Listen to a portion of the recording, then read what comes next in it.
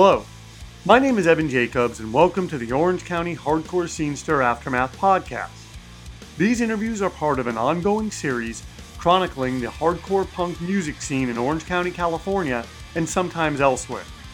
They are an addendum to the film Orange County Hardcore Scenester. This is a documentary I made that chronicles the 1990s hardcore punk scene. You can stream Orange County Hardcore Scenester on Vimeo. For $2 a month, you can watch every Anademia film by subscribing to Anademia Films Unlimited on Vimeo. Links for all this stuff are in each episode description. To support this podcast, please like, rate, and review it.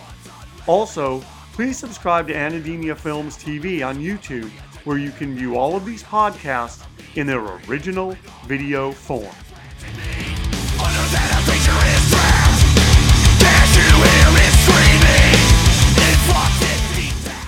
I also didn't have the money or access to a computer. And at the time, too, the computers weren't necessarily good looking. Some of the zines at the time, those early days of computers, you kind of had those fonts and whatnot just looked kind of crummy.